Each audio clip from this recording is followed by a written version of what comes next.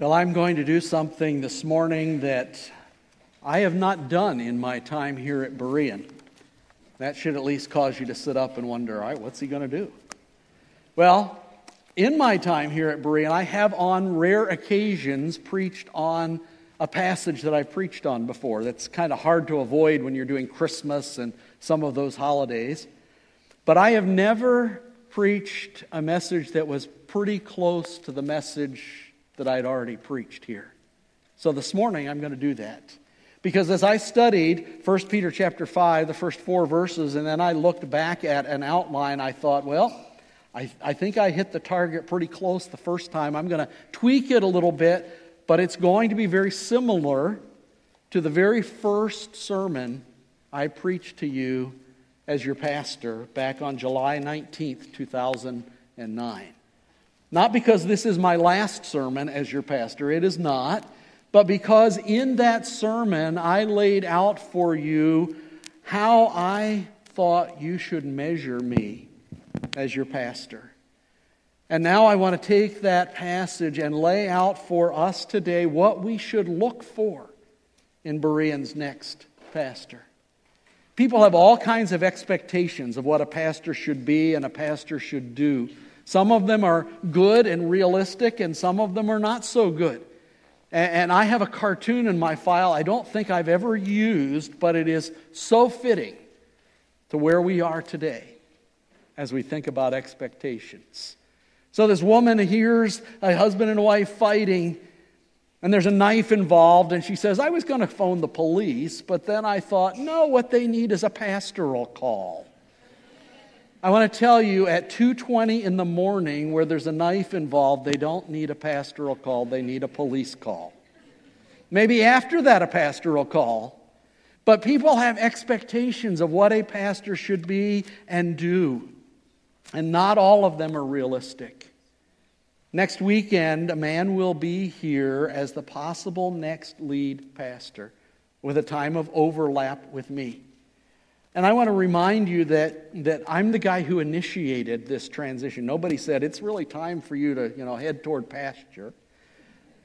As I hit my mid-60s, I thought, there is an energy level and a vision part of what is needed here that I don't have.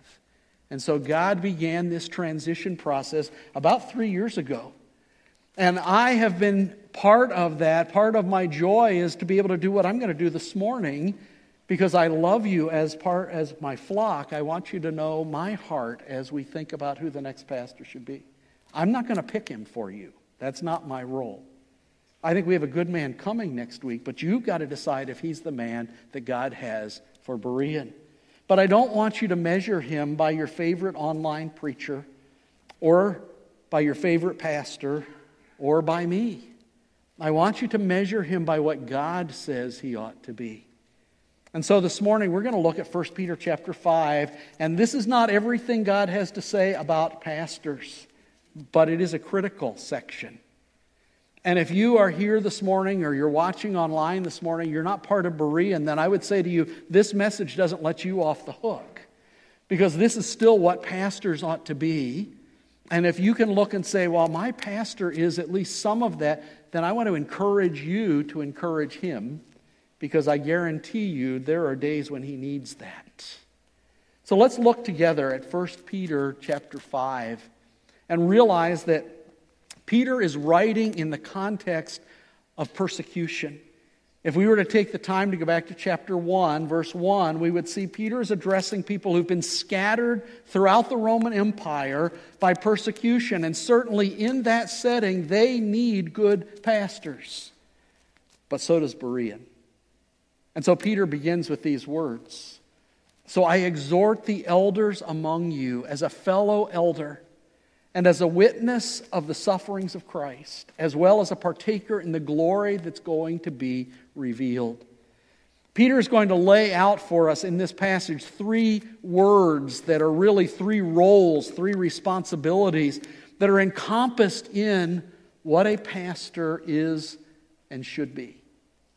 And he begins with that word elder. A pastor must be an elder who walks with Jesus. That word elder implies not just age. In fact, it really implies more experience than it does age. And it comes right out of their culture. Because the leaders of Jewish synagogues were called elders. They were men who had experience, had some age under their belt, and were looked upon as those who could lead. But Peter, as he talks about experience, doesn't talk about experience in a vacuum. He says a pastor must be one whose relationship with Jesus is rock solid. That's the experience. That's the part of being an elder. And he uses himself. He says, I am a witness of the sufferings of Christ. Now that was literally true for Peter. He had walked with Jesus. He had seen what Jesus went through. Perhaps at a distance, we don't know, he had seen some of what happened at the cross. But it is also true for you and me, as it was for those who read this letter in the first century. We aren't eyewitnesses, but we are witnesses to what Jesus Christ has done.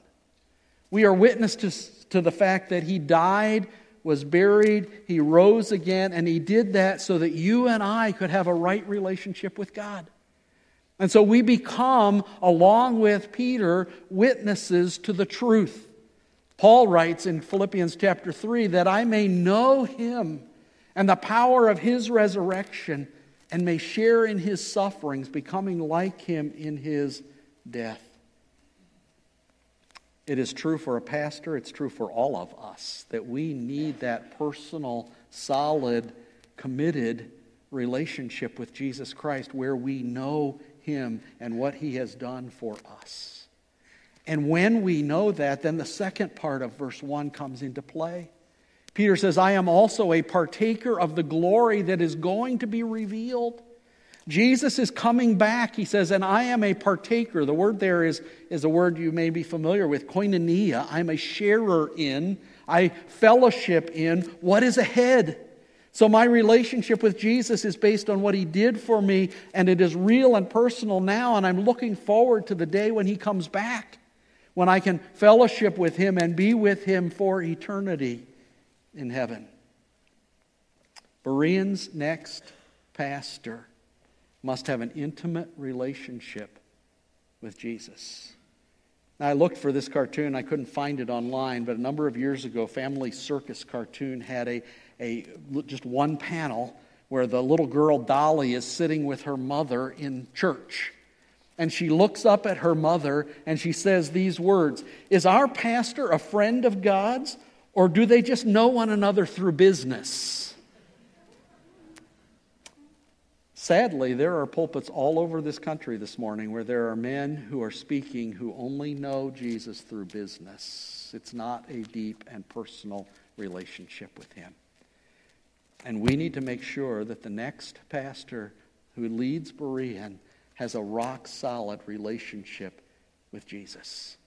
Because real ministry flows out of that relationship. It doesn't flow out of knowledge and ability. Those are important. But it's got to be founded in that relationship that he has with Jesus. So look for that. Pray for that. Pray for that for all of us who are your pastors, that our relationship with Jesus will be real and growing. But that's not just a need for pastors, is it? It's a need for every one of us who know Jesus.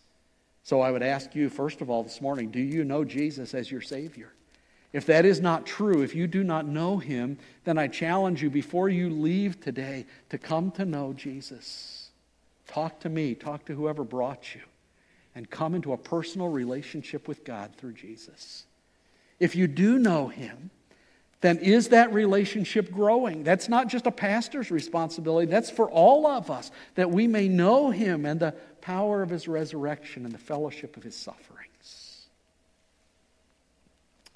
Peter goes on.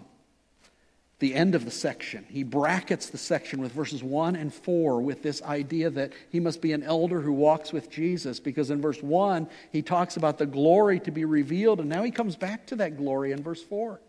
And when the chief shepherd appears, you will receive the unfading crown of glory. Peter wants us to understand that a pastor's life must have a chief shepherd focus. He talks about a crown of glory that doesn't fade. In the Olympic Games and the other kinds of games like that, in their culture, you didn't win a gold medal when you won an event. You won a laurel wreath. Now, I would really rather have the gold medal, but they didn't do that back then. That laurel wreath was a sign of honor. You were crowned with it. But guess what happens to laurel wreaths? Over time, they dry out, they fade, they begin to crumble. Peter says that's not what's going to happen when Jesus comes back. I'm looking forward to an unfading crown of glory. Now, I believe there are literal crowns, but I think ultimately in Peter's mind, he's thinking about what Pastor Ryan talked about last week. Hearing, well done, good job, faithful servant. Every pastor, every leader will answer to the chief shepherd. And so we need to have that focus of accountability for our leading. Our goal is always his approval. And Berean's next pastor must have a desire to please Christ alone. Not you, necessarily, and not me. His ministry has to be what the chief shepherd wants it to be. And so those expectations that we have, whether they're good or they're not so good, aren't ultimately the measure.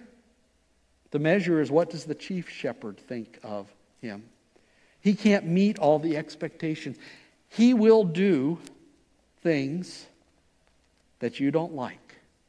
I can guarantee you that, because I have.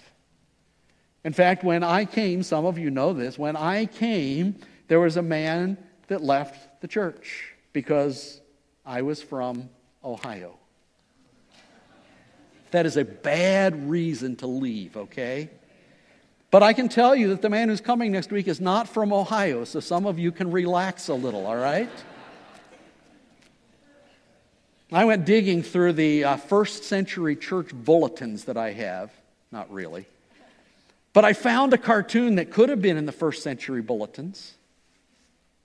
Our last apostle told better stories about his days with Jesus. See, ever since the first century, people have been comparing pastors with pastors. And we shouldn't be doing that. You don't need a people pleaser as your next pastor. You need a chief shepherd pleaser. One who will make the approval of the chief shepherd ultimate in his life. You don't need a pastor who agrees with you all the time. You need a pastor who listens to the chief shepherd. Someday, we who are pastors will answer for how we led the people of God. That is an awesome responsibility. Hebrews 13 talks about that. So you need to pray for him. You need to pray for us. But really, we'll all stand before God someday, won't we? You will stand before God, and if you do not know Jesus Christ as Savior, God will say, I don't know you, depart from me, and you'll spend eternity in hell.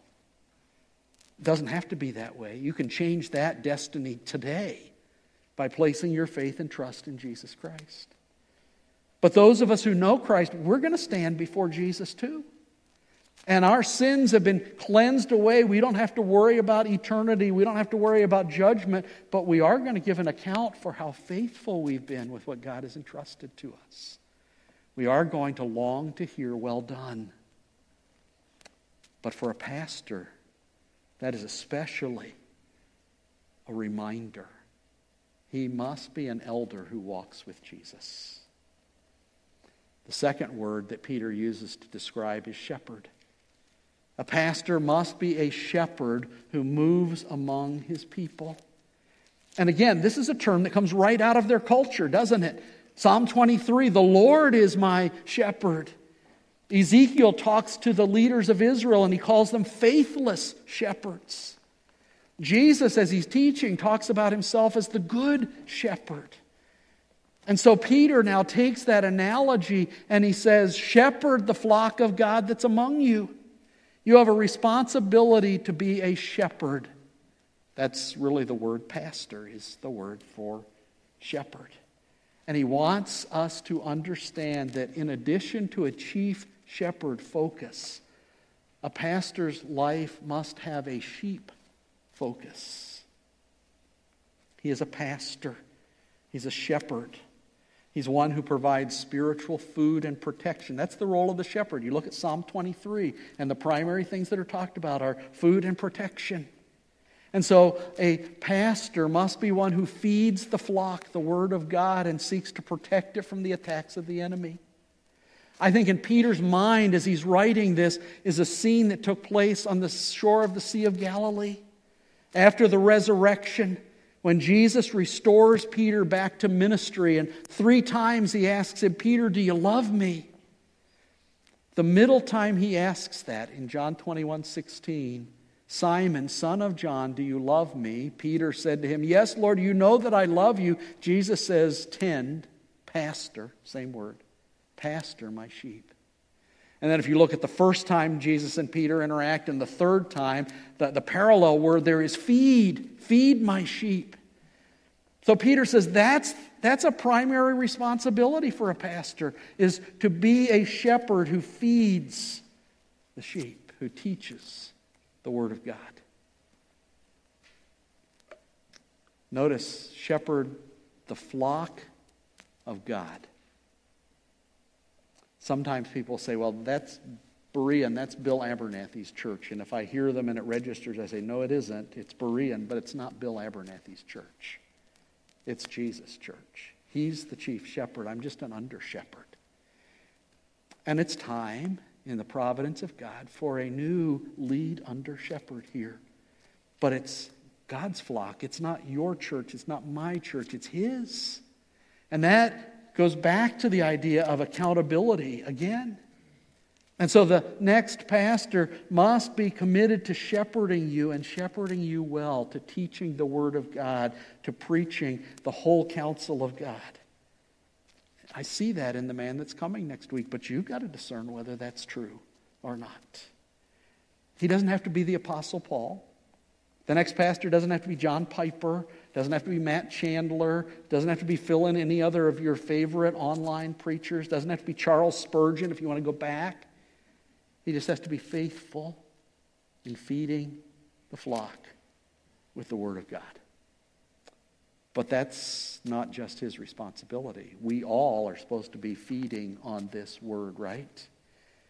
1 or 2 meals a week isn't enough to sustain us spiritually. We need to be Bereans. We need to live out our name and search the Scriptures daily to see what God is saying and to see if what the pastor or the missionary or whoever stands up here, if what they are saying lines up with the truth of God's Word. It's our responsibility to feed ourselves as well, but it is His responsibility to have a sheep focus. And a pastor's relationship with the sheep must be personal.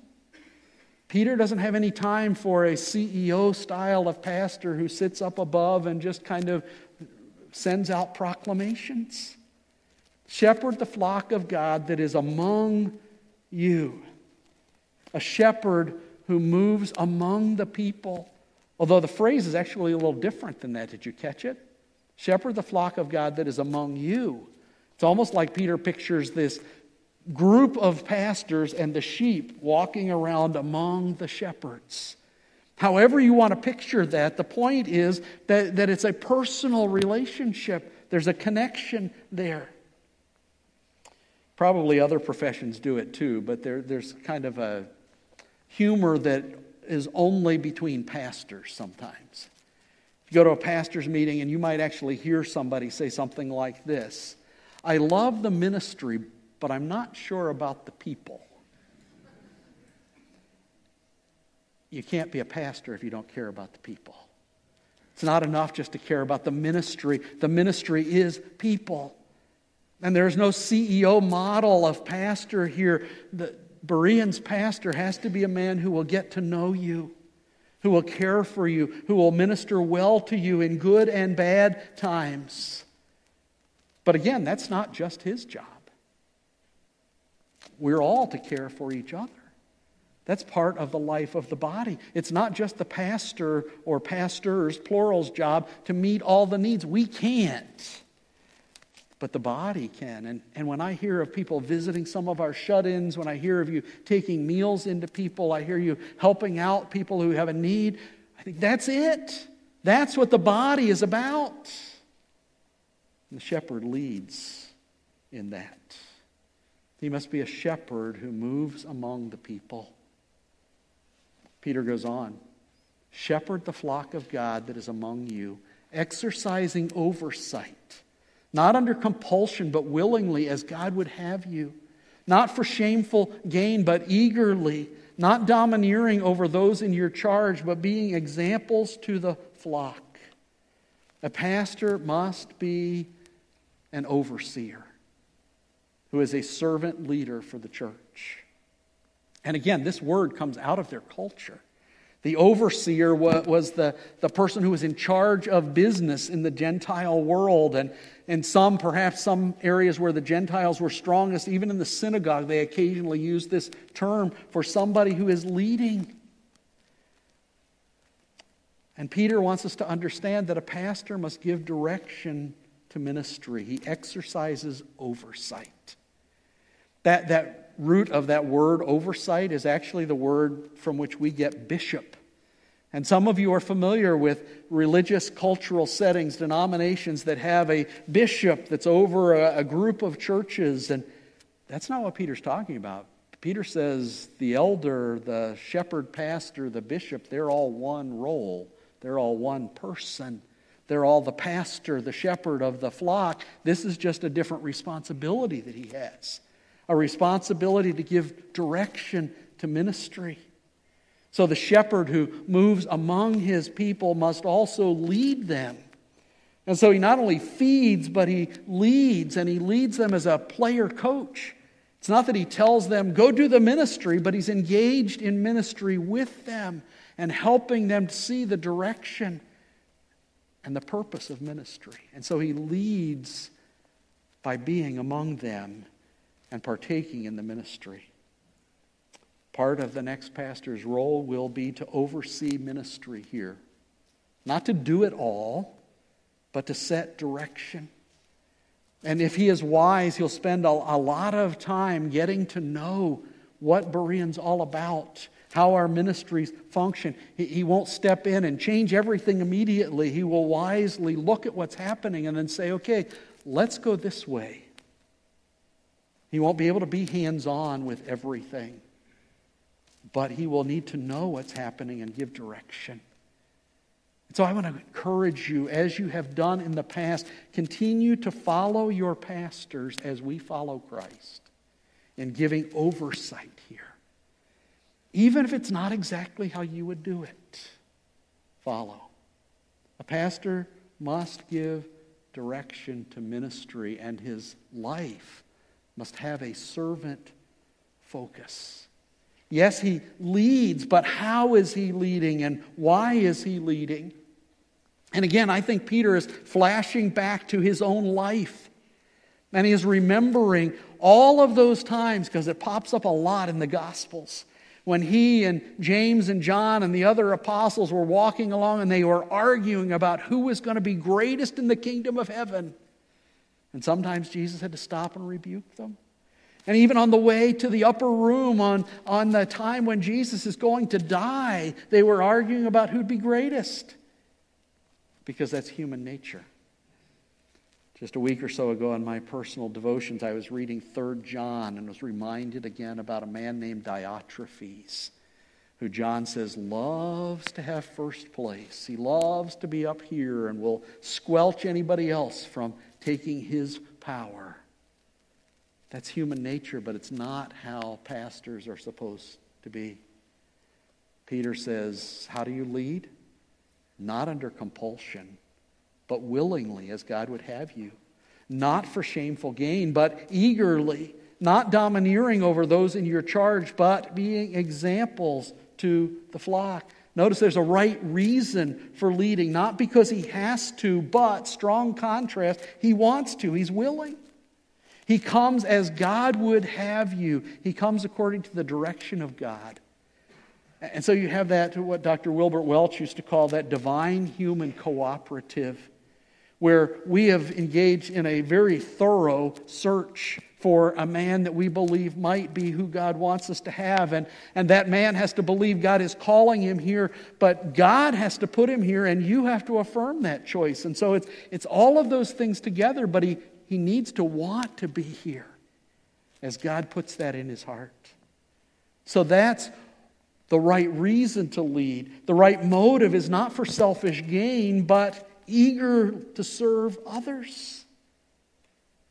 You have very generously paid me a salary over these years, and I thank you for it. That's not why I served here. Now, if you hadn't paid me, I wouldn't have been able to serve here because I've got to support my family. But I served here, and I serve here because God called me here. God put me here. And so the next pastor needs to be one who comes for the right reasons, with the right motives, and the right method.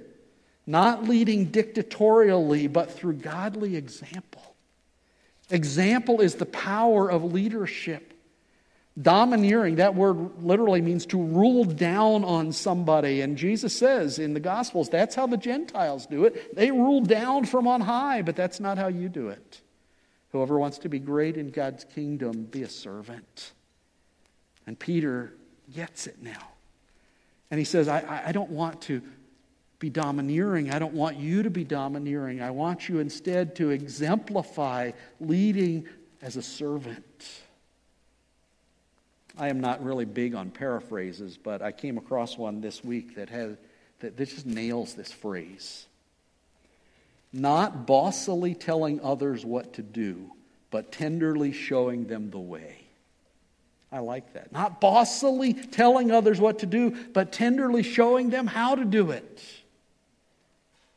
Sadly, many of us, maybe all of us, have heard the stories of spiritual abuse in churches. Some of you have lived through that. Some of you may be watching today online because you think, I'm not getting back into that scene. That's not what the church is supposed to be like. Pastors are not supposed to be domineering and spiritually abuse the sheep. In my previous ministry, I knew of a situation where the pastor got upset with the people and the other leaders and came in on a Sunday and said, here's the new church constitution. If you don't like it, leave. That's domineering. That is not being an example to the flock. Peter says that's what we're called to do, to have a servant focus. Notice, not domineering over those in your charge, literally over the portion assigned to you. It's a reminder again that the flock is not ours. That is a portion that has been assigned to us as pastors by God. His life must have a servant focus. Biblical leadership is always servant leadership. But that's true for all of us, not just pastors, isn't it? I mean, we all have to continually examine our motives. Why am I serving? Why am I doing what I'm doing? Am I doing it so that I get accolades? Am I doing it so people are impressed by me? Am I doing it to minister to other people? Or even better, am I doing it to the glory of God? That ought to be our motivation. Berean's next pastor. He needs to be an elder, a shepherd, an overseer. There are other things. We haven't touched on all of them. The pastoral epistles talk about other qualities, and certainly his relationship to those who don't know Christ and the importance of his relationship with his family. But Peter highlights these three, and I encourage you to use them and the other passages to evaluate who will be Berean's next pastor. And understand that none of these happen because of who we are. They're just demonstrations of the grace of God in our lives. We need God's grace. We need God's empowering as pastors, and you need it as God's people. So pray for him this week. Pray for him and then measure him by the Word of God and see whether he is the man God has for Berean. I want to go on and just touch very quickly on what Peter continues on to say, because I think there are three exhortations that we need in this time of transition. Verse 5. Likewise, you who are younger, be subject to the elders. Clothe yourselves, all of you, with humility toward one another. For God opposes the proud, but gives grace to the humble. Humble yourselves, therefore, under the mighty hand of God, so that at the proper time he may exalt you. Again, I think Peter's having a flashback. I think he is picturing the upper room. He is picturing Jesus girding himself with the towel and then washing Peter's feet. And he says, we need that same humility. We need to gird ourselves, clothe ourselves with humility. But notice, he's not just talking to pastors. He's saying all of us need this. And in this time of transition, we need to make sure it's not all about us. It's not about my way. I have sat in meetings, sadly, of churches that were deeply struggling. And there's something I have noticed in those meetings. Rarely do I hear, we need to glorify God. What I hear is, I want this to be done. I think we should do this. We need to go this way. There may be some truth to some of that, but the ultimate thing needs to be, I need to humble myself enough to say, it's not about me. It's about the glory of God. Secondly, Peter in verse 7 says, casting all your anxieties on him because he cares for you. Change is hard. Some of you, in spite of my best admonitions, have already been saying, but we don't want you to leave. It's not going to happen soon. There's going to be a time of overlap whenever it happens. But ultimately, yes, God will move us away. But guess what? The chief shepherd is still here. And you can cast all of your concerns on him, and he will care for you far better than Bill Abernathy ever could care for you, and far better than whoever comes could care for you, because he's the chief shepherd. And then finally, Peter warns us, be sober-minded, be watchful. Your adversary, the devil, prowls around like a roaring lion, seeking someone to devour. Resist him, firm in your faith. We need that warning because a time of transition, a time of pastoral change can be a time of turmoil. It can be a time when Satan gets a foothold, and he would love nothing better than to devour you and to break apart Berean Baptist Church. So don't let him. Be on guard. Be humble. Don't be anxious. Trust God and pray. Berean's next pastor, I don't know his name, you don't either, but he needs to be committed to Jesus, connected to the people, and coming alongside to lead.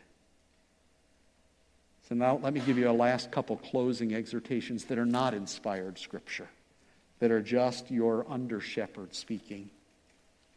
Can I encourage you? Because sometimes pastoral transitions are a time when people say, well, this is a good time for me to just kind of drift off into the sunset. This is a good time for me to stop being involved because he'll never know. Of course, Pastor Steve and Pastor Jim and Pastor Ryan will still know. Don't drift. Don't disappear. Don't go into a slow fade. Get involved. If you're not involved, get involved. If you are, stay involved.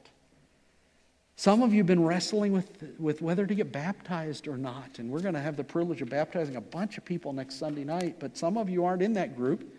But what better way to bless a new pastor coming in than to say, Pastor, I need to be obedient to God and be baptized. Some of you, I understand, are just kind of sitting to see what's going to happen. Who is this new guy? But after you see him and you discover he is God's man for this place, then join. Get involved in Berean. Be part of what this wonderful ministry is all about. I've said before, and I still believe, Berean's best days are ahead. Be part of that. And for all of us, let's be praying this week. Come next Saturday and Sunday if you're able to. If you're not able to come on Sunday, watch it online and see who this man is. And then come on the 27th and vote as you believe God wants you to vote. Because we need a pastor who's committed to Jesus, connected to the people, and coming alongside to lead. Let's pray.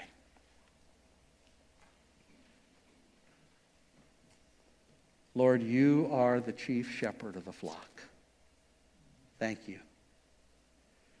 Thank you that there will never be a time when you are not caring for your people. That you will never drop us. That you will never fail to meet what we really need. Thank you that you have, in your sovereign wisdom, ordained that there are men who serve under you in churches. Not because of who they are, Lord, we're not worthy, but because you have called and you have placed. Thank you for the process and for the careful work that our search team has done. And I pray that as our candidate comes next week, you would help all of us with open hearts and open minds to look at him through the lens of Scripture. And may you, by your grace, give Berean the next lead pastor who can take her on until Jesus returns. Thank you. In Jesus' name we pray. Amen.